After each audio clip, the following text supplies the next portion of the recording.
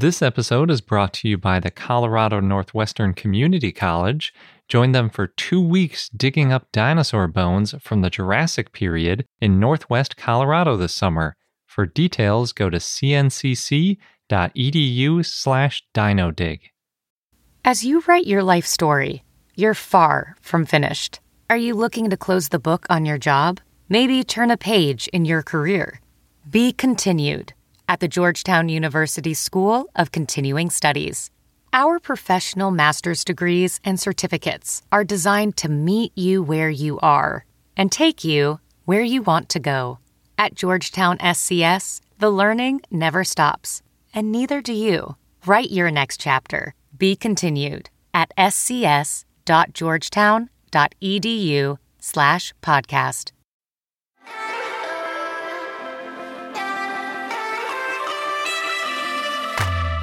Hello and welcome to I Know Dino. I'm Garrett. And I'm Sabrina. And today, in our 417th episode, we have a ton of dinosaur news stories from SVP. Oh yes, we are continuing the coverage. And there is no interview this week, which means there's even more SVP stuff we're going to be covering.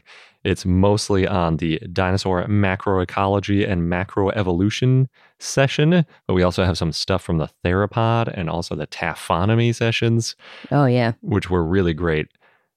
Also, we have Dinosaur of the Day, Caenorhynchus, or Caenorhynchus. Depending on your preference. Yeah, we heard a lot of Caenorhynchus at SVP this year. And some of our SVP talks actually relate to Caenorhynchids. So you can look forward to that.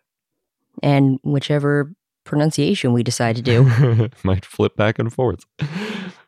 But before we get into all of that, we want to thank some of our patrons for helping to keep the podcast running and helping to support us getting to SVP and covering all this good stuff. And this week, we'd like to thank Kyle, the Georges family, Anne, Greg, Reed, Lawrence, Burnsasaurus, Saskisaurus, Jackson Crawford, and Achelosaurus. Yay, thank you so much for being part of our community and supporting the show. It means a lot to both of us. So without further ado, because we have a lot of SVP stuff to talk about, we're going to jump into our dinosaur macroecology and macroevolution talks.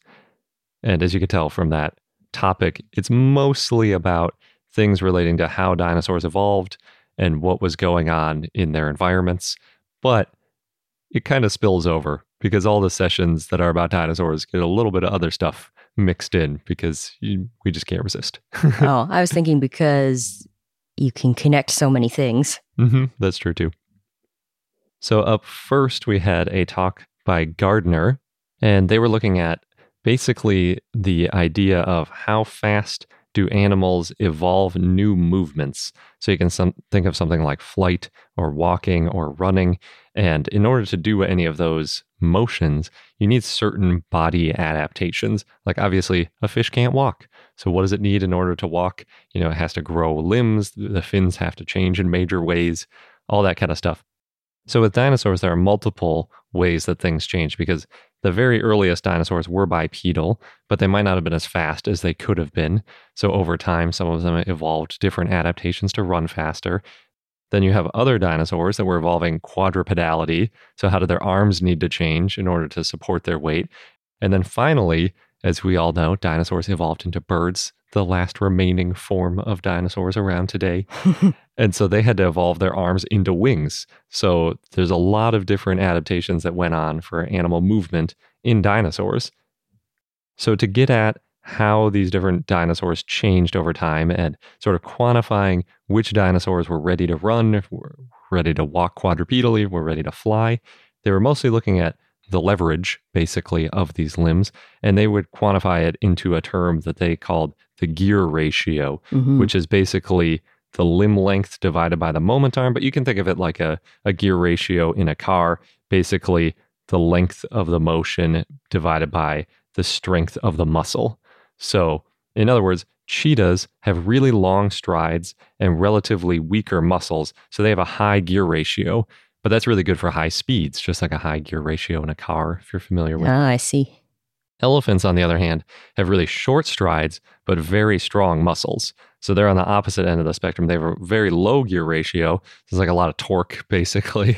They can get a lot of mass moving at low speed, but since they don't have that high gear ratio, they can't get going all that quickly. Although faster than a lot of people expect. You don't really want to be running away from an elephant. They can go pretty quick. Yep.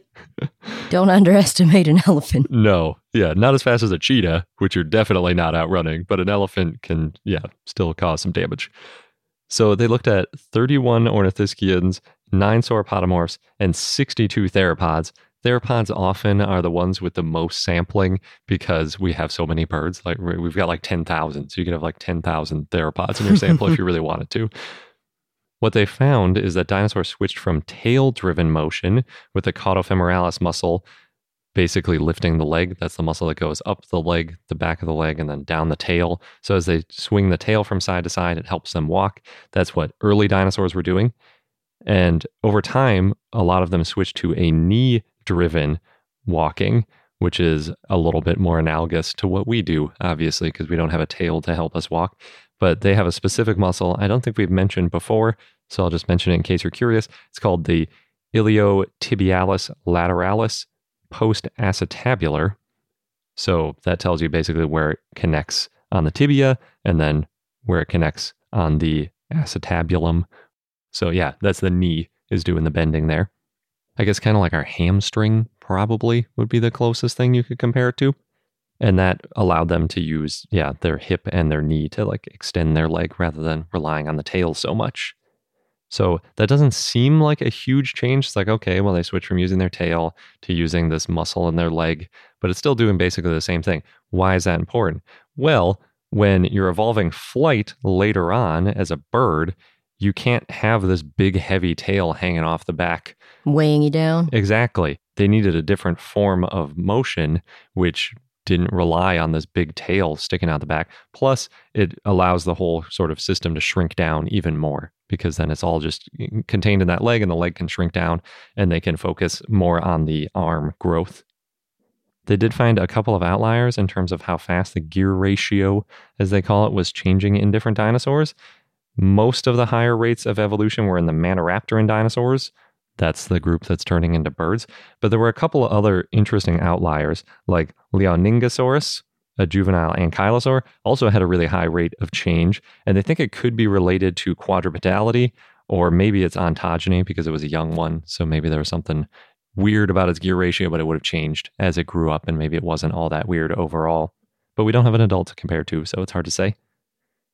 They didn't see any noticeable faster evolution in any groups for the forelimbs, which is pretty interesting because when thinking about the most impressive thing dinosaurs did, turning into birds seemed like one of the big ones that it would be. Mm-hmm. But outside of that, Maniraptoran dinosaurs and their legs, they didn't see it in the other side. But as I was saying, that switch from tail-driven to leg-driven could cause some pretty big changes in the legs, which I never really thought about before. Like how did the legs change in order to evolve flight is a really interesting question because it's so easy to focus on the wings.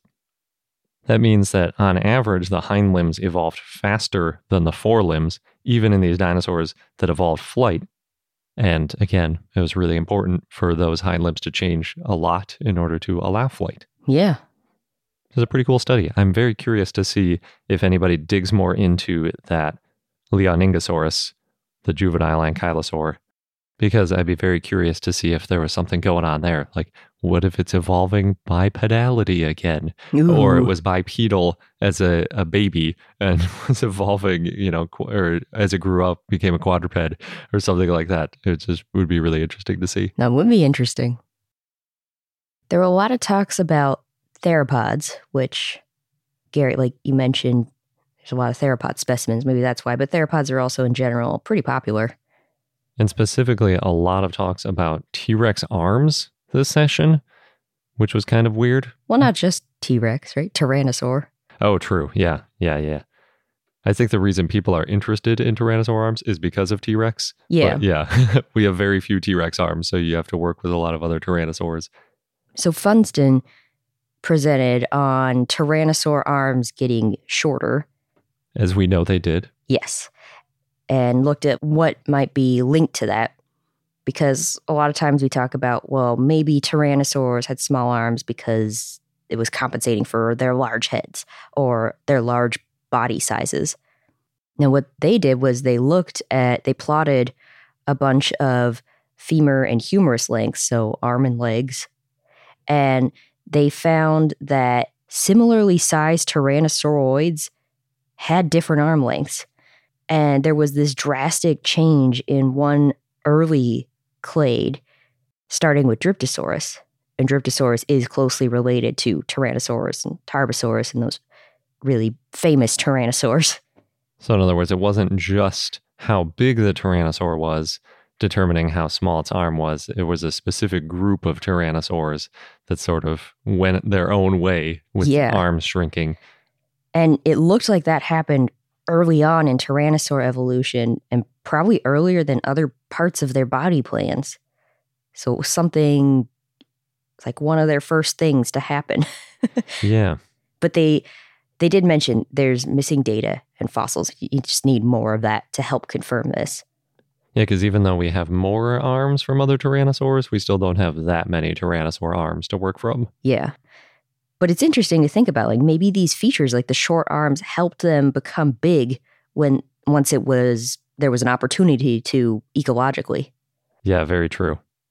Yeah, it's really interesting because I think we pretty much always say the reason tyrannosaurs had tiny arms was because they had a huge head, and it's a balance thing, and also they don't need arms anymore. Imagine how big their arms would have to be useful for them. And then but they already have such a good mouth. Why would they need that?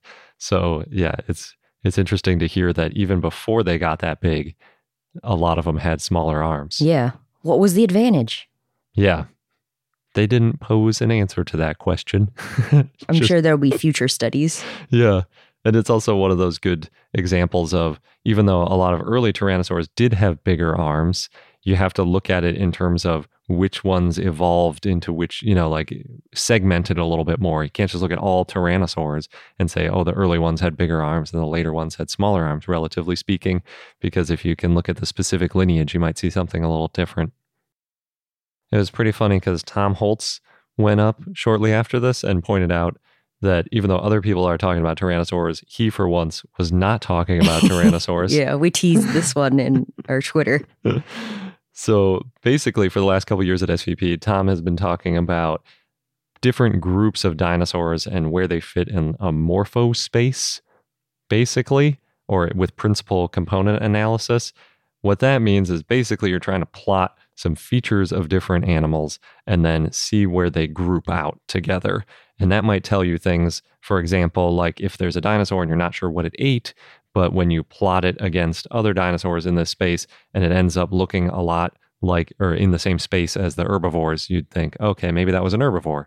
And you don't necessarily have to go through and say, okay, well, it's got this tooth that looks slightly more herbivorous and try to weigh it yourself. You can let the computer do it, is essentially what it is. It's very limited in terms of its power to what inputs you give it. So you have to decide what measurements it's going to be, like jaw length, size of the tooth, whether or not it has serrations, all of these kinds of things. And then the computer will figure out which of those features best groups these animals together or best explains the differences between them. So what he was doing this year was looking at expanding from carnivores, which last year he found that there were two sorts of different groups of carnivores, the ones that were handy versus bitey, as he put it. Yep. So obviously Tyrannosaurus is going to be a bitey one, but then you've got some other dinosaurs, maybe an Allosaurus that has more hands action going on. More hands-on approach. Exactly. So that was the one axis on the scale. The other axis was size. So ended up with, the small ones are doing something different. And then we've got the ones with big hands versus big mouths. And they're not always the same, right? You've got stuff like Alvarezsaurids, which are very bitey, not so much handy. So this year, they're expanding that analysis to things that don't eat vertebrates, as he put it. In other words, they're eating either plants or insects, because there is a pretty big difference between the type of adaptations you have if you're hunting another dinosaur or a mammal or something like that versus eating ants, or beetles or something. It might be a little bit more analogous to an herbivore. You can't really tell until you do the analysis. So they added in a ton of species. There are up to 121 species of dinosaurs, as well as 4 juvenile tyrannosaurids, because even though it wasn't about tyrannosaurs, he can't resist because he's Tom Holtz. He's one of the tyrannosaur guys. In general, the non-carnivores did come out in an area on the opposite side from the carnivores. So one of the axes seemed to shift over into like the trophic level, basically, whether they're eating either vertebrates or something that is a plant or just ate a plant. But unfortunately, he was saying there were some flaws, he thinks, in his methods. So he pulled out the results. It was like, I'm going to redo this, which was really cool to see because it's a good example of the scientific method. He showed it to some other scientists. They were like, yeah, you might want to rework this. And so he's going to, and we'll get better results later. Yep. But I did really enjoy the rehashing of the bitey versus handy. Yeah. Catchy phrase. Yeah. And it could be really useful, this sort of analysis in the future, because sometimes you just get a small bone of an animal and it's really hard to tell what it came from. But it would be useful if you could at least say, oh, that's an herbivore type shape of a jaw or something like that. Going back to the carnivorous theropods, because why not? Schroeder gave a talk about niche partitioning, so different types of theropods that lived alongside each other. If you look at modern animals, competition for food leads to low population. For example, wild dogs compete with hyenas and lions for food, and there's a low population of wild dogs. Yeah, so basically in the areas where you have the big carnivores like lions, there are way less dogs than if you have an area without the lions. Yes. And they were looking at medium-sized carnivorous dinosaurs. Many of them are paravians. And there's a lot of diversity in paravians, likely due to the small body size, the light bones, having the feathers. There was a good question that if small paravians are successful, then why did some of them get big? Why mess with that success? And how big could they get when there were other larger theropods in that environment? Yeah, exactly. And how could they get along with them and live alongside them? And it could be because of their pre-flight adaptations. Now, being bigger doesn't necessarily mean that they were a better runner. And I'll backtrack a little bit with how fast you run increases with body size up to a point. They found that paravians that weighed over 30 kilograms were significantly slower than expected for their size. They hit a plateau in their max running speeds. So you can't simply scale up your expectations for running speeds, like just saying, oh, that's larger, so it must have been a faster runner. So looking more closely into that, you can look at the amount of energy that's spent when running, and they found 2 different styles for running and energy. There's the fast and inefficient way, or the slow and efficient way. Yeah, they called the fast, inefficient ones the cheetahs, and the slow but efficient ones the marathoners. Yeah. Which is a pretty good way to look at it. Yes. Humans are very much the marathoner style, in case you're curious. Yeah. There's this group in Africa that like basically chases animals to death over like dozens of miles. So if you ever need to hunt and you're in the wilderness, we're marathoners, just so you know. Don't do it the cheetah way. No, it doesn't work for humans. Cheetahs come up a lot in these studies. They do. They're such an extreme end of the spectrum, and everybody knows what cheetahs are like. Mm-hmm. So back to the dinosaurs, the small paravians, the ones that weigh under 30 kilograms, they're relatively quick. They could probably run for a short period of time to catch their prey. So they're the cheetahs. Yeah, they're the cheetahs. And the big ones, those are the marathon runners, the efficient runners. And there's overlap between the large paravians and their running abilities with megatheropods. So that means there was probably a lot of competition between the two if they're using the same sort of hunting style. Yes. And then that goes back to, well, when you've got the megatheropods and the giant paravians, there's going to be fewer of those paravians around because they're going after the same prey in a similar style. And specifically, too, there's that subset of megatheropods that are still growing up and might be causing problems. But this was really looking at just megatheropods on their own might be enough, even without the juveniles in the mix, to sort of scare off the larger paravians. Now, it's possible that those larger paravians, similar to what African wild dogs do, where they have, there's fewer of them around because they're in competition with these other large carnivores. Maybe the giant paravians traveled long distances to avoid kleptoparasitism, meaning they avoided the competition while still living alongside them. Yeah, I really liked the term kleptoparasitism. I get it's like sort of like kleptomania. Yeah. But in this case, it's more like you hunt something, you kill it, you're about to eat it, and then the big guy comes over and is like, I'll take that now. Yeah. So you got to try to stay away from them. You could see how that's not a real winning strategy. No, it takes a lot of energy to get that prey. Yeah. And then even if you can't end up eating it, that's a tough life. Mm-hmm. And that's why most of the paravians stayed smaller, potentially.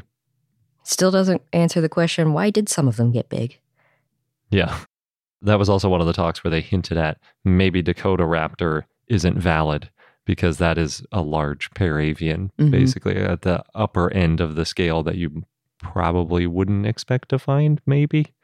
So the jury's still out on that. I don't think anything's been published trying to retract Dakota raptor yet. No, and there were definitely at least posters that mentioned Dakota raptor at SVP. Yeah. Well, one of the hypotheses now is that it might be a chimera, like some bones from some animal and some bones from another. At least some of them are probably, they're all real bones, right? So if there's a huge claw there, it might indicate that there was a larger raptor. Belonged to something. Yeah, exactly. So those are all the talks we have from the dinosaur macroecology and macroevolution session. And up next, we've got a bunch of talks about dinosaur soft tissues and taphonomy, but first we're going to pause for a quick sponsor break. This episode's brought to you by the Colorado Northwestern Community College, where you can become a part of the scientific process. As a participant, you can go on a real-life dinosaur dig, and you'll be helping to advance science and our understanding of the ancient world. What's really cool is that the fossilized bones that are being excavated, they're public, and they're going to be displayed and preserved for future generations to study and admire. Yeah, we've mentioned how that's a really important part of the scientific process, not just getting them out and describing them once, but keeping them and preserving them so that future questions and future scientists can take a look at those bones to answer new questions and validate results.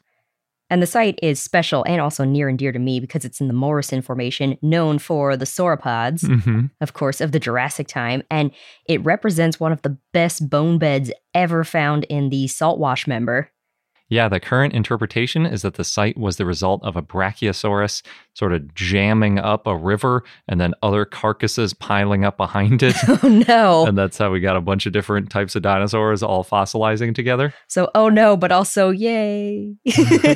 Good for us as scientists. And dinosaur enthusiasts. Yes. So there are 2 scheduled digs if you want to get involved with getting these bones out of the ground. You can go from July 6th to July 20th or from July 22nd to August 5th.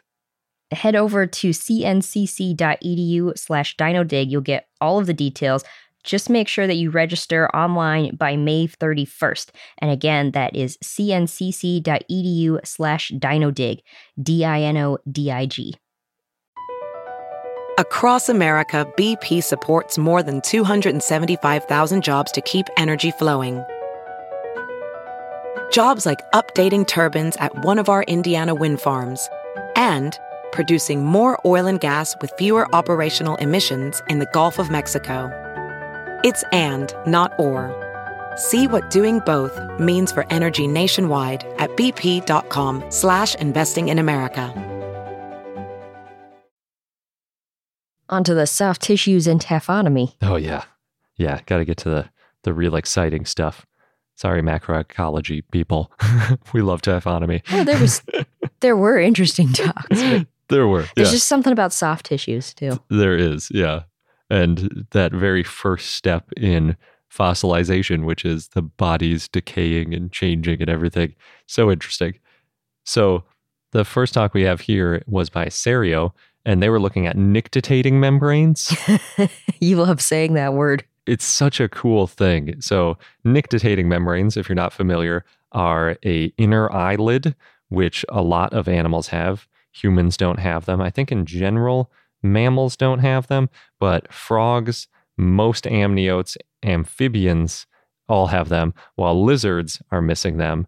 And birds, interestingly, are missing some of the muscles that all the other animals that have nictitating membranes use, but they still have nictitating membranes. They figured out how to do more with less. Exactly. Yeah, so there's something weird going on there. And the really cool thing about it is that they basically could look at some of the different bumps on the bones around eye sockets and look into how these muscles would have attached in dinosaurs. So they can look for like eye muscles by little tiny clues around the eye socket, which is just such an amazing thing that they could even do this. Yeah.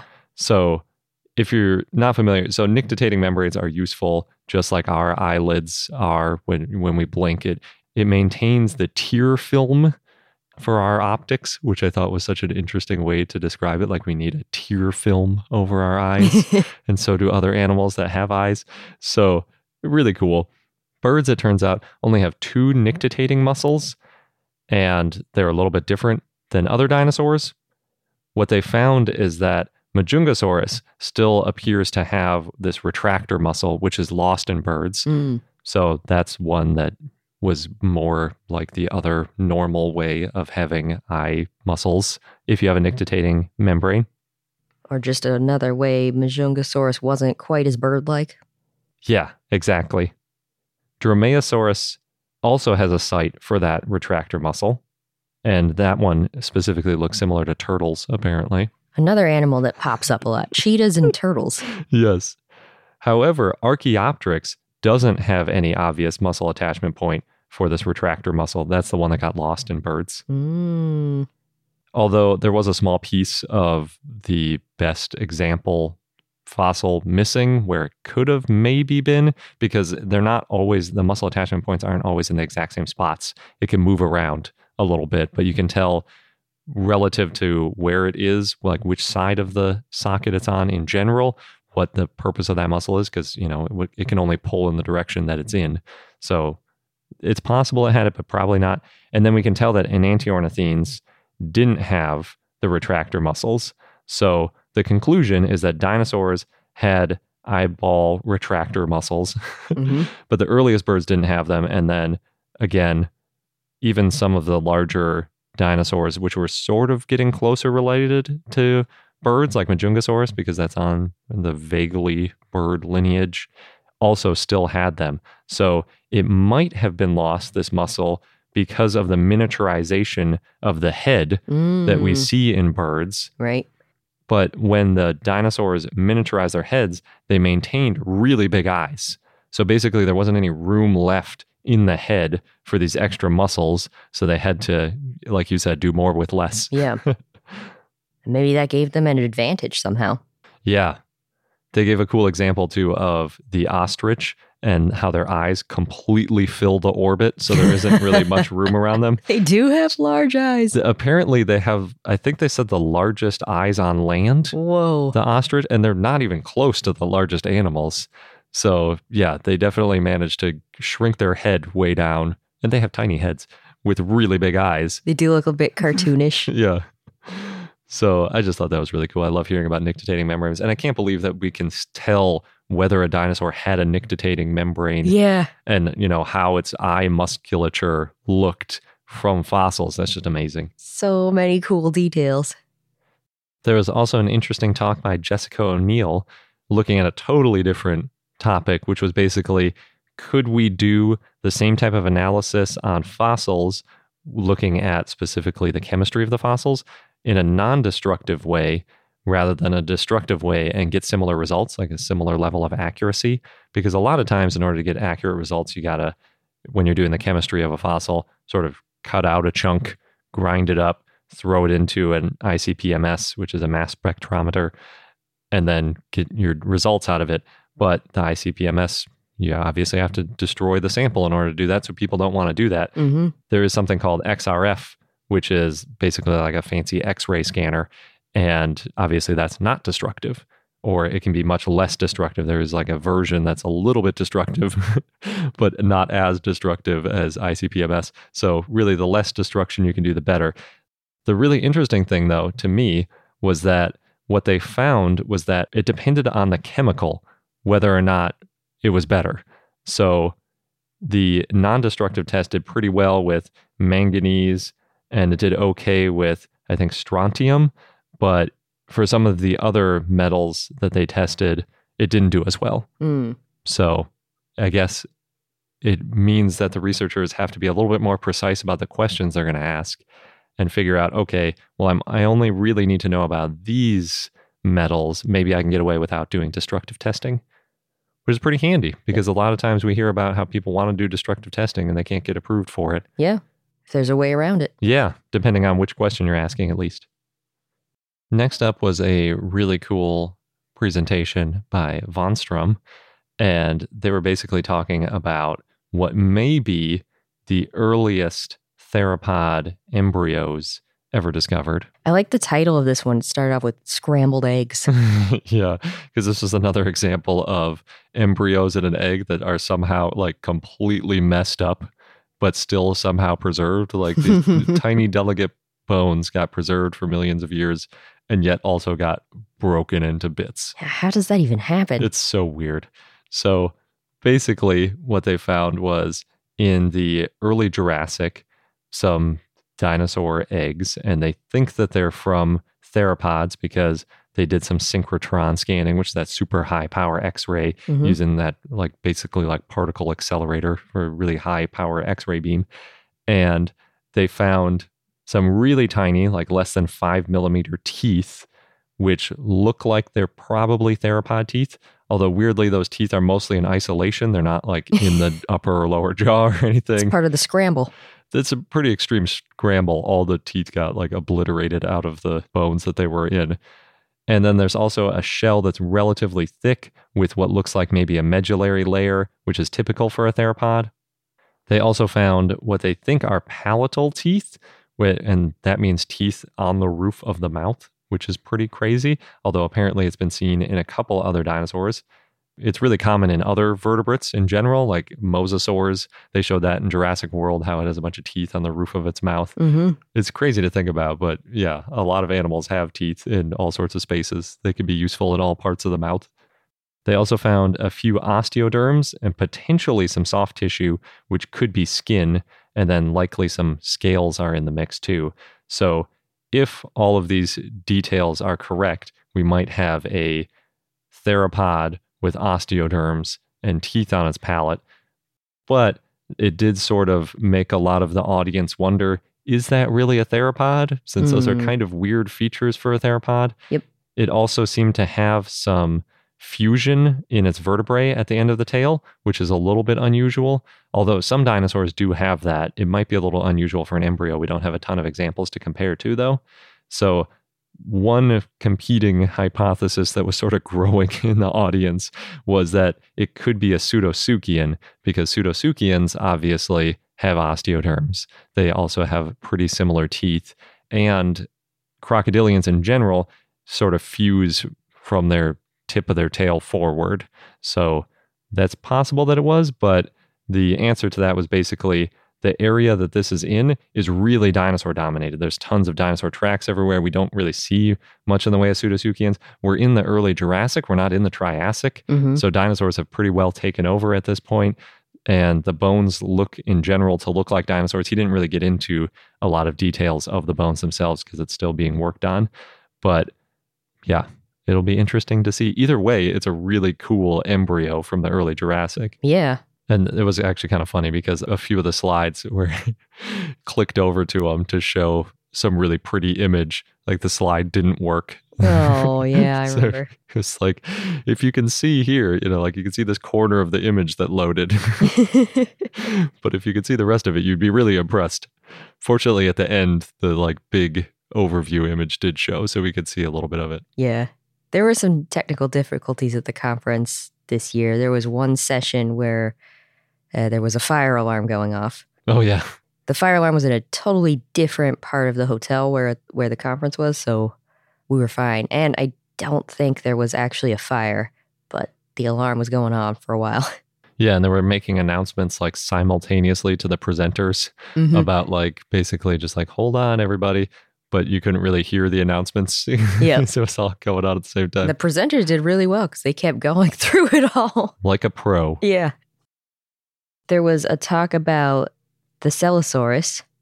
This is by Boyd. And the Thescelosaurus, it's a small Neo-Ornithischian dinosaur. It's from the late Cretaceous. It looks kind of similar to Hypsilophodon, to give you an idea what the dinosaur looked like. I just want to read a quote real quick from the talk. It was, the only thing rarer than a Thescelosaurus skull is a Thescelosaurus forearm. And this talk was about a forearm. Dun dun dun. Yep. They found the rare piece. Yes. It's MOR 979, and you can see it's completely covered with this dermal tissue across the bone. In other words, skin. Yes. They said there's loose flaps of skin around the right ankle, too, and that's flapped out away from the body.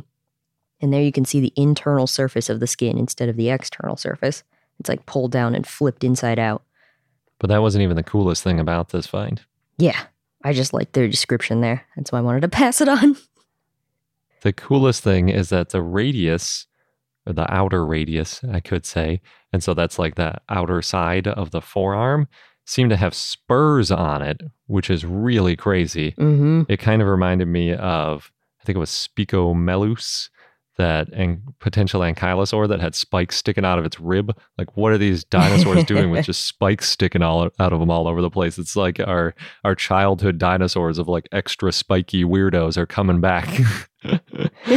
So basically, they found a while ago that there was a radius that had some spikes on it, but they weren't sure if it was a taphonomic thing, like during the fossilization process, maybe the bone broke a little bit and sort of splintered out and made these things that looked like spikes.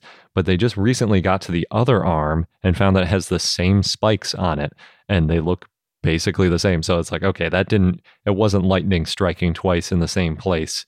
This is an actual anatomical feature of Thescelosaurus. And so they have these spurs on them. They also have a covering that look like they might be keratin.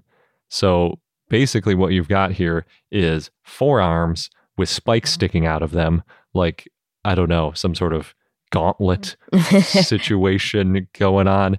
But they're not super huge. It's a good analogy to compare them to iguanodon thumbs, where it's not a big enough weapon to really be definitely not hunting with it, probably not even really defending yourself too much against a large predator, but they were definitely there. So then they were trying to answer the question of what were they using these spikes for. Mm-hmm.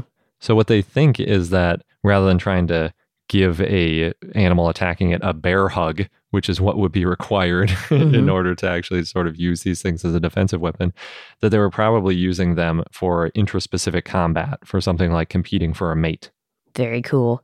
They also found, while they were preparing this specimen, some clues that you can look out for to find more soft tissues in other specimens, in other dinosaur fossils.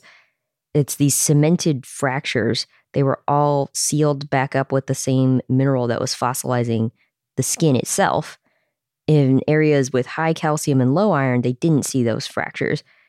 So in other words, if you find a fossil that has high iron and low calcium, it might be a good spot to look for skin. Yeah, if you see these cemented fractures too in the field, that might mean, there's soft tissue there. And yes, it's worth collecting that fossil because sometimes you have to make these hard decisions out in the field on what you can collect and what has to stay there. Yeah, and a lot of times the rock that has that high iron and low calcium and also has cracks that are sort of re-cemented together are really hard pieces of rock. So people see them and they're like, I don't want to, no one wants to deal with that. It's going to take forever to prepare. It's going to be really difficult. Yeah. But if when you get to the center of that Tootsie Pop, there's soft tissue. Yeah, then it's totally worth it. Yeah, there seems to be more work coming out lately that shows, and we've talked about on our podcast, that shows that maybe these soft tissues or these skin impressions, they're not as rare as we thought. Yeah. Yeah, in this case, it's more than even just an impression. It seems to be the actual skin, which is really cool. Mm-hmm. And one more detail that they mentioned is there is a Thescelosaurus forelimb out there in the world which doesn't have these spikes on it. And that could be, this comes up all the time, but it could be one of the first pieces of evidence for sexual dimorphism in dinosaurs. Because if it is a thing where males, for example, are competing for a female, the female might not have those spikes on their forelimbs. Mm-hmm. But again, Really hard to tell. especially like you said, it's one of the most rare bones to find. So, yeah. So, keeping going with the soft tissues, we saw a really awesome talk by Henry Tsai. I think we've talked about his work a little bit before in the past, Mm-hmm. but basically the gist of it is that sauropods have a ton of soft tissues. They have ligaments, cartilage all over the place. They need a lot of extra padding on their feet, all sorts of stuff. Apatosaurus also has a really big gap between the femur and the top of the hip, which was probably covered with a huge like bulge of cartilage on top of the femur. Yeah. So you can think about like it's relatively flat, but it needed to be round for that socket. And that whole round part was cartilage, Mm-hmm. which makes sense. I mean, it needs a lot of cushion for such a large animal moving around. It doesn't want to grind its bones down. So covering that with cartilage, it's sort of like almost like a hip replacement on the fly. Yeah. So you can just keep replacing the cartilage easier than like dealing with bone wearing down. Less painful that way, too. Yeah. The really interesting thing, and I think this was hinted at before, was the quote unquote sacralization of caudal vertebrae. And so in modern birds, what you see is, for example, in ducks, there's a really long cartilage extension down the base of the tail, and it ossifies, and meaning it turns into basically bone. And as it ossifies, it quote unquote recruits vertebrae into the sacrum. So the sacrum sort of expands as this piece of cartilage is turning into bone. And so it's sacrum, which is that the vertebrae in between the hips is basically expanding over time, which is useful in birds because they like to have a really stiff body for their flapping their wings and everything working properly. They also pointed out that alligator mississippiensis, the alligator that most Americans are most familiar with, has a similar cartilage down its tail, and that attaches to the caudofemoralis muscle we were talking about earlier. The caudofemoralis is the muscle that goes from the tail to the leg, and it helps lift the leg, and it's a very useful muscle. Mm-hmm. But in this case, what that means is they can have a much larger caudofemoralis brevis muscle because it has this larger attachment point. Rather than just having to attach to the bones, now it's got this extra large piece of cartilage that it can attach to that sort of acts like where muscle would normally attach to a bone. Mm-hmm. The cool thing is that different lineages of sauropods have different indications for how much cartilage they had on things like on the top of their femur, like how we think Apatosaurus had that big old bump, but also around the hips.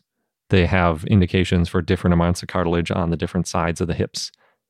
And so that means that some of them would have had potentially this really large chunk of cartilage sticking down the base of the tail for a much larger muscle attachment point there, which is just so cool. And it's like a life hack for getting extra muscle when you don't have enough bone there. Grow this big cartilage structure out. Was it Diplodocus and Titanosaurs? They might have helped them with their tripod posture. Oh yeah, that's a whole other feature of it too. Yeah, because it would potentially strengthen the base of the tail there. And there have been thoughts in the past about, did these dinosaurs ever rear up? And with all that weight, a lot of people say, well, you couldn't support all the weight on those two hind legs, but if you can recruit the tail to supporting, and now, it reduces the amount of weight that each leg has to support because the tail is helping, then that could help.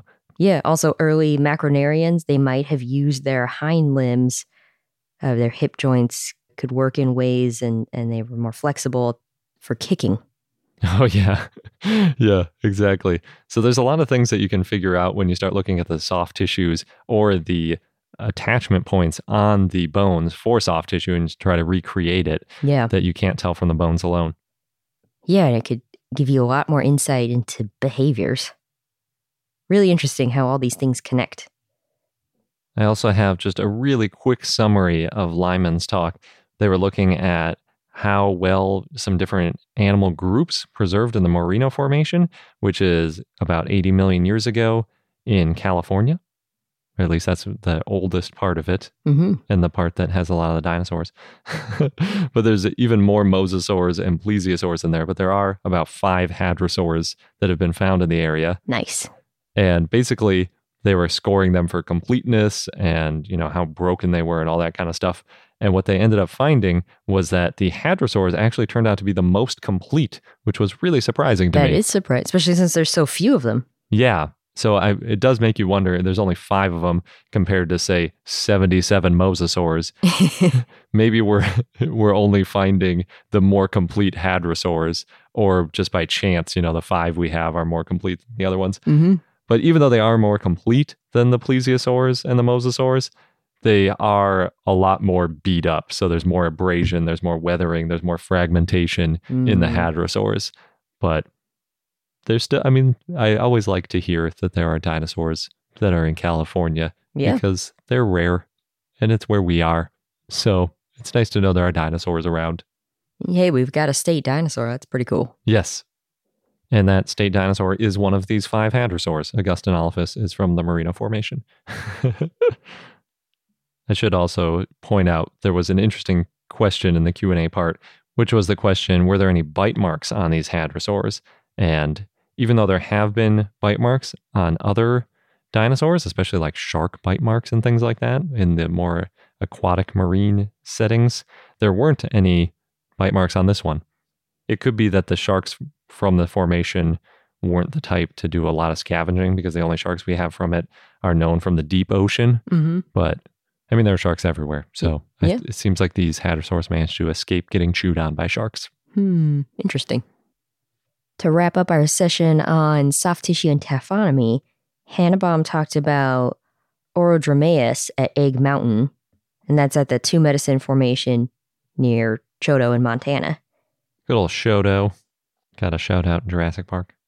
Oh yeah, it did. It's pronounced really weird compared to how it's spelled, so you can see why someone would We didn't know how to pronounce it correctly until we went there. Yeah. And one of the points that I found interesting from this talk was that Egg Mountain, they said, was not a breeding ground. It was more like a nursery. At least for Orodromaeus. Yeah. Yeah. So Orodromaeus, they seem to hatch somewhere else, and then the parents bring them over for this nursery. Because we didn't find any eggs, but there are some babies. Yep. They also found Orodromaeus probably cared for their young up until 2 years of age. Yeah, so that was based on the amount of basically fossilized babies.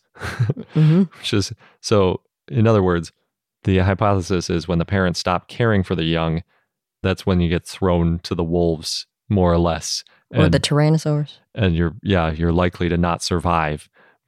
So with most dinosaurs, there's sort of this bimodal thing where there's a bunch of small ones that die, and then there's a bunch of older ones that die when they get, older and have issues. But with these dinosaurs, we don't have really small fossils. We have a bunch of them that are like 2 years old, though. So their hypothesis is basically, well, the very young ones were getting cared for by the parents, and that's why they survived longer. But then at some point, they got kicked out on their own, and that's when they ended up getting fossilized. However, there's another option for that, and it could be that they're getting fossilized in their burrows, and that happens to be the ages of the ones that are in the burrows. Because there was this really cool experiment done. It's called Experiment 10 by Verricchio and Woodruff back in 2011. And they were looking at Arictodromeus, where I was talking about our Arictodromeus burrows. It's the first burrowing dinosaur we know about. Yeah. And what they showed is, using this experiment, that if you have a burrow, if it gets filled with water and sediment in a certain way, you end up with the bones ending up looking a certain way and getting preserved while in that burrow. And these bones happen to look really similar to that. So it's likely, based on that evidence, that Orodromeus was in a burrow similar to Arictodromeus, and that they were fossiling in a similar way. And then on top of that, a lot of the bones from Egg Mountain are in really bad shape, especially like the larger animals, which obviously weren't in burrows unless they had some crazy huge burrows that we haven't found out about. So these bones were in much better shape. So the proposal is, okay, well, they're in better shape because they were in a burrow. They weren't exposed to the weather as, the taphonomy process kicked in and they were slowly turning into fossils. Instead, they were preserved in these burrows and they maintained their higher quality. So yeah, a few different pieces of evidence that they might have been in burrows between the age of the fossil, the quality of the fossil, and their close relationship with Arictodromeus. Yeah. I love hearing about burrowing dinosaurs. Yeah, they are very interesting. There are burrowing birds today as well. I talked about them in some fun fact, I don't know when, a while ago. Burrows are very comforting. I like being in small, confined spaces, so I can understand why dinosaurs would like it too. I like to spread out more, so. Most people do. And we've got a few more talks about Caenornathids and then Dinosaur of the Day, Caenornathus. So before we get into that Caenornath spectacular, we're going to pause for a quick sponsor break. Hey, it's Kaylee Cuoco for Priceline. Ready to go to your happy place for a happy price? Well, why didn't you say so? Just download the Priceline app right now and save up to 60% on hotels. So whether it's Cousin Kevin's Kazoo Concert in Kansas City, go Kevin, or Becky's Bachelorette Bash in Bermuda, you never have to miss a trip ever again. So download the Priceline app today. Your savings are waiting. Go to your happy place for a happy price. Go to your happy price, Priceline. CarMax is putting peace of mind back in car shopping by putting you in the driver's seat to find a ride that's right for you. Because at CarMax, we believe you shouldn't just settle for a car. You should love your car. That's why every car we sell is CarMax certified quality, so you can be sure with upfront pricing that's the same for every customer. So don't settle. Find love at first drive and start shopping now at CarMax.com. CarMax, the way car buying should be. So the first talk we have about Caenornathids was by Greg Funston, although he wasn't the one that wrote the presentation. It was supposed to be Wilkinson, but they weren't available to do the presentation. And this is in the theropod session. We'll be covering the rest of the theropod talks in another episode, but just couldn't pass up the opportunity to get into the Caenornathids. Yeah. When I saw your dinosaur of the day was Caenornathus, I was like, we just learned a bunch about Caenornathids. We got to cover them at the same time. So Caenornathids, I'm sure Sabrina will get more into this, but they're unusual because they have really decorated toothless beaks. They also often have, like head crests and things like that, which are, part of that same keratin type structure. Really interesting looking animals. Unfortunately, our late Cretaceous Caenornathids are very confusing taxonomically because we don't have a lot of overlapping bones. So it's really hard to compare the different Caenornathids. Fortunately, the dentaries are pretty common, so that tends to be the part that gets compared, the lower jaw. They're pretty complex, and there's a lot of features of them that have been considered diagnostic. So some of them, for example, turn up sharply at the front, so they have sort of like a pointy upward, almost like a tooth at the end. But again, they're toothless. But or also known as edentulous. Yes. And then other ones are pretty flat at the end. This new dinosaur they're talking about was found in Medicine Hat. It's actually not that new. It was from 1991, but newly described. It was farther south than Dinosaur Park Formation. It's closer to Montana. But it has been referred to lots of things over the years. Interestingly, because of some new stratigraphy, it was placed in the Lower Oldman Formation, which made it about 2 million years older than we had previously thought it to be. And we always say the average species lasts roughly 2 million years, which means this one's getting placed sort of out on its own. Partly because of that, it may be a new species, but they also did an analysis of as many of the features on that dentary as they could, and they found even some new spots which seem to be unique on different Caenornathids that hadn't been scored before. So they're working on adding in a whole bunch more detail into these comparisons of Caenornathids so that they will be able to fully describe this as a new species and hopefully get some more clarity on the other Caenornathids as well.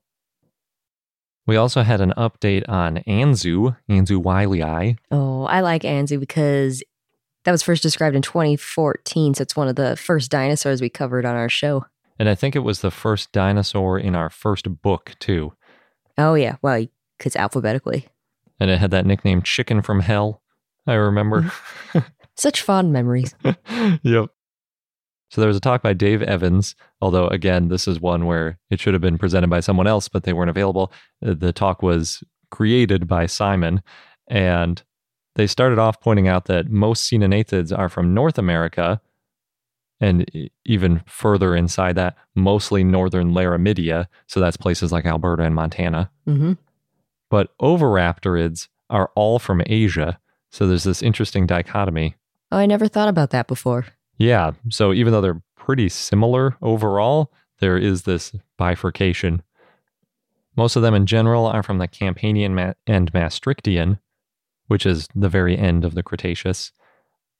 But again, we do have a pretty incomplete record of these animals. And because we don't have a lot of body elements, like I was saying, it's a lot of dentaries and things like that, it can be hard to determine if we have adults. Some of them might be juveniles, and then that throws in a whole other problem of whether or not they're unique genera, because if you're only comparing one bone and that bone is changing as the animal grows, you might have several things that you've named different species, but they're all actually just different ages of the same thing. Mm-hmm. So if you're trying to figure out if something's an adult, the best way to do it is with histology, which is cutting into the bone and looking for lags. Or if it doesn't have lags, you can still look at details of the bone to see how mature the bone looks. So is it still growing rapidly or not? You can tell that based on the structure of the bone in a lot of cases. So in the past, they found that a Podoraptor is immature and it might be a Haplochirostenodes. But then they're moving on to Anzu to see if Anzu is an adult. And what they found, they cut into the Anzu holotype, and they found that it is, in fact, an adult. But there are 2 additional specimens which have been found that aren't the holotype, just 2 other Anzus. Oh, yeah, isn't one nicknamed Pearl? Yes. I like the nicknames. Both Pearl and the other unnicknamed one are about 3% larger than the Anzu holotype. But the weird thing is, that holotype has less vascular bone, indicating that it is probably an adult. It was done growing?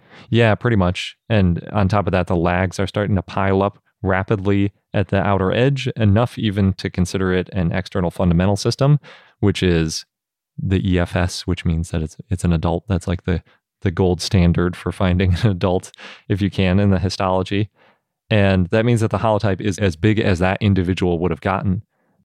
However, one of the other individuals, the unnamed one, has an EFS, but the other one, Pearl, has similar vascularization, but there isn't as much remodeling of the bone and there is no EFS. So that one's considered to be a subadult. So what you end up with is that the holotype, which is the smallest of the 3, is an adult. You've got another one that's sort of in between. It's like almost fully an adult. And then you've got one that's clearly a subadult, which is bigger.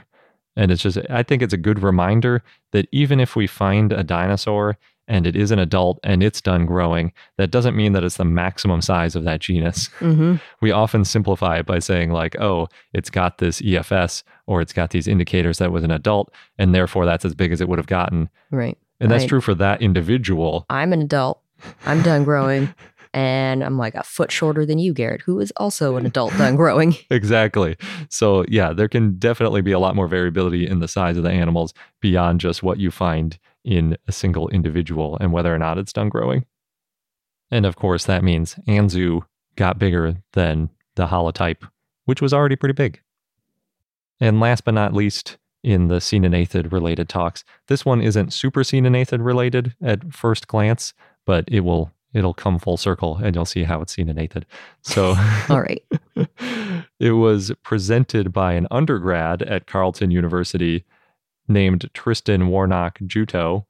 And I thought they just did an amazing job, because it must be intimidating getting up in front of all these world experts when you're basically just starting your studies in terms of how much studying you got to do to be a paleontologist. Mm-hmm. So yeah, I was very impressed. Plus, it was just a really cool presentation. So what problem they were trying to solve is we have a ton of isolated theropod toe bones. Yeah. What do you do with those toe bones? Yeah. So, I mean, it would be useful, even if you don't have an articulated dinosaur, it's really useful to know what type of animal a bone came from because it tells you what was living in that ecosystem. And with all these isolated toes, it's hard to figure out because we don't have that many complete feet. So you can't just say, okay, this bone is isolated, but it would fit into this complete foot. So we can tell it was this bone of this foot, and you just do a 1-to-1 comparison. You often end up having to do a lot of interpolation, like, oh, it's about this big, but it has these sort of shape details. So it was probably from this type of animal, and maybe it was this bone in the foot from that animal. They wanted to get a more quantifiable way of doing it. So they use something called elliptic Fourier analysis, or EFA. And basically, it's a Fourier analysis that encloses a closed shape rather than a typical open wave. So if you're familiar with Fourier transforms, you can use them to make like MP3 files and things like that. But basically, it's just a combination of sine waves that are at different amplitudes and frequencies, and then you get a mathematical model of a shape in this case. So the important thing there is that you can actually end up with a mathematical equation for a shape, and that makes it easy to compare. And in this case, what they found was that if there are more harmonics, that allows representing a more complicated shape. That's just in general how these Fourier analyses work. And so if you have a really complicated foot bone, it's going to have more harmonics in it. And then you can look at the other details of the equation to figure out some of the other shape details. So what they did is they took some of these toe bones and they tried to determine what they were from. And interestingly, it's like it could be, for comparison, if you think about people, if you have like a small person and a larger person, you might find a bone and think like, oh, this could be a pinky toe from a large person, or it could be a big toe from a smaller person. They had 3 different theropod groups. They had tyrannosaurs, ornithomimids, and coenonathids. So I told you they'd come up. There you go. And so they had all their toes. They found that one of these toes could have been either a tyrannosaurid or an ornithomimid toe, but probably not a coenonathid. And that was because overall the coenonathid toes tend to be more gracile. And that was especially true for the 3rd and 4th toes. So it was a really interesting comparison because there are a lot of subtle differences in the shape of these bones. And it's hard to tell the difference between a small tyrannosaurid bone versus a similarly sized ornithomimid bone. But by using this type of analysis, it can help you get in the right ballpark of, well, it's probably not a coenonathid, so you can not bother looking at all those feet. Whatever complete feet we have of coenonathids, not all that many, but forget about those. Focus on the tyrannosaurids and ornithomimids. So it's basically a tool that can be used to sort of get you in the right ballpark of identifying all of these random toe bones we have, which aren't associated with feet, and we really don't know what animal they came from. So sort of a first pass of getting you on the right track. I love anything that helps us figure out what, get through these collections, because we have a lot of unidentified stuff in museum collections around the world. Yeah. So I could definitely see this being extremely useful. Especially the collections of toe bones. And now on to our dinosaur of the day, Coenonathus, or Caenornathus. But if you've been listening to this whole episode, we kind of keep defaulting back to Coenonathus, so that's probably what I'm going to stick with. Yep. This was a request from Crow via our Patreon and Discord, so thanks.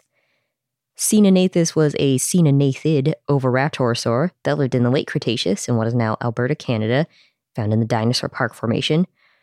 It was large, may have been about as big as Anzu, although now we know Anzu probably got bigger, so... At least a couple % bigger. Yeah. It did look similar to Anzu, looked bird-like, with feathers and long legs. It also had a long tail, an S-shaped neck, and probably had a crest on its head. It's thought to be around the same size as Anzu because of the known specimens of Anzu and Coenonathus. The pubies are about the same size.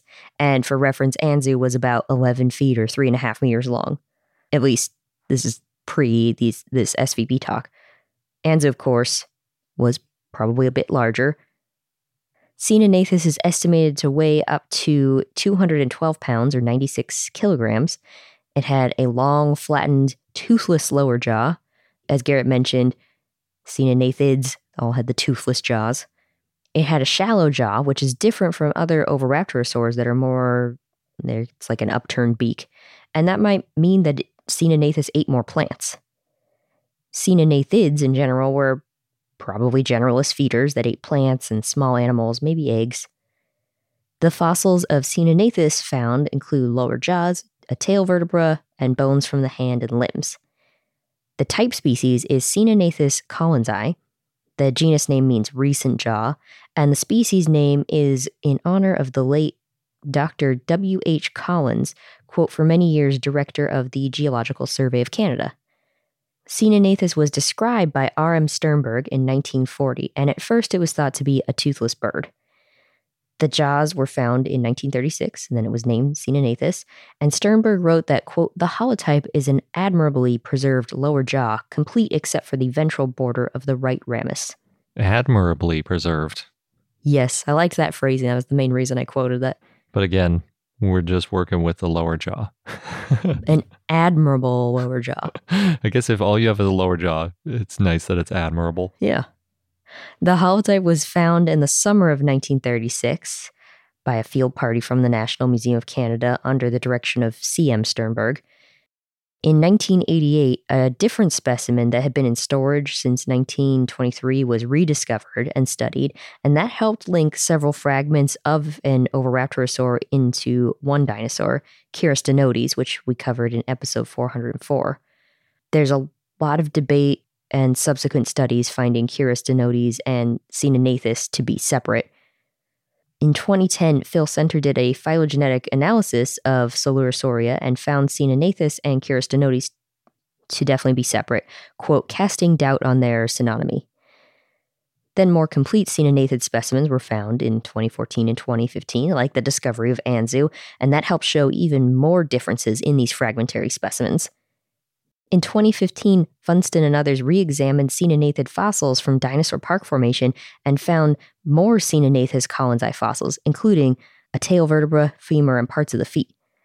Funston and Curry in 2020 described another Chirostenotes specimen with a lower jaw, and that helps support that Chirostenotes and Caenorhynchus are separate.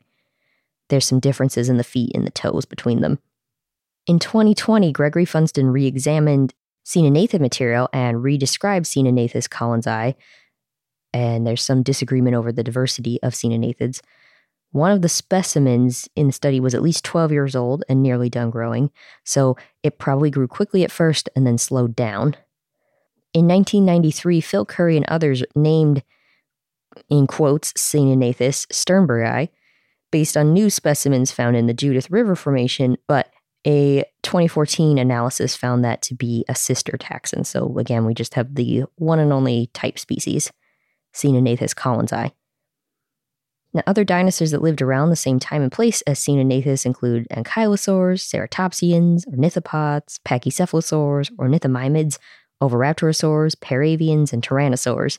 And other animals, in addition to dinosaurs, that lived around the same time and place include amphibians, crocodilians, lizards, plesiosaurs, pterosaurs, turtles, mammals, and fish. And now for our fun fact, I decided to take a page from Garrett's book and bring it back to Thescelosaurus, since we had a Thescelosaurus SVP talk. Kind of like how you linked your Caenorhynchid talks because of our dinosaur of the day. Yeah. Keep it consistent. Yeah. This was from a poster session, actually one of the virtual posters. Well, at least it was uploaded to the virtual platform, which is very much appreciated that we had access to additional talks and posters. Yeah, it's hard to get around and see all the posters at SVP because you only have a couple hours when the people are talking about them and everyone wants to talk to everybody with a cool poster. So yeah, it's difficult. Yes. But luckily, yeah, we're still actually watching talks and posters over the next few weeks. Now, this one was Liebke and others did bone histology of a specimen of Thescelosaurus, Thescelosaurus acinaiboensis. And just as a side fun fact, you can do histology on ribs in addition to limb bones. Sometimes the ribs work out better. There's 3 species of Thescelosaurus, but for this one, they're focusing on Thescelosaurus acinaiboensis. Now, no previous histology had been done on Thescelosaurus, but they said it's one of the most common dinosaurs from the Frenchman Formation in Saskatchewan, Canada. The holotype of Thescelosaurus acinaiboensis is smaller than other individuals of other Thescelosaurus species, such as Thescelosaurus neglectus. But there is one large specimen that was found in the Frenchman Formation that is similar in size to the Thescelosaurus neglectus specimen. Anyway, in their study, they found that most of the femora that they looked at of Thescelosaurus acinaiboensis had no growth marks. Only one femur had faint growth marks, and that was unexpected, so it's possible that it represents a misidentified specimen. All the ribs had growth marks, so they were able to do the histology on the ribs. And they found that the largest specimen of Thescelosaurus acinaiboensis from the Frenchman Formation had more growth lines than the Thescelosaurus acinaiboensis holotype, and that might mean that that one was older. So, just going back to what you were saying earlier, Gary, how histology is probably the best way to figure out the age of a particular individual. Yeah, that's cool. And that wraps up this episode of I Know Dino. Hopefully you enjoyed our coverage of SVP so far, and if you want bonus coverage, including talks that are about non-dinosaurs. Yeah, because there are a lot of vertebrates in the paleontological record, not just dinosaurs. Yes. Then now is a great time to join our community to get access to that bonus content. That's at patreon.com/iknowdino. Thanks again, and until next time.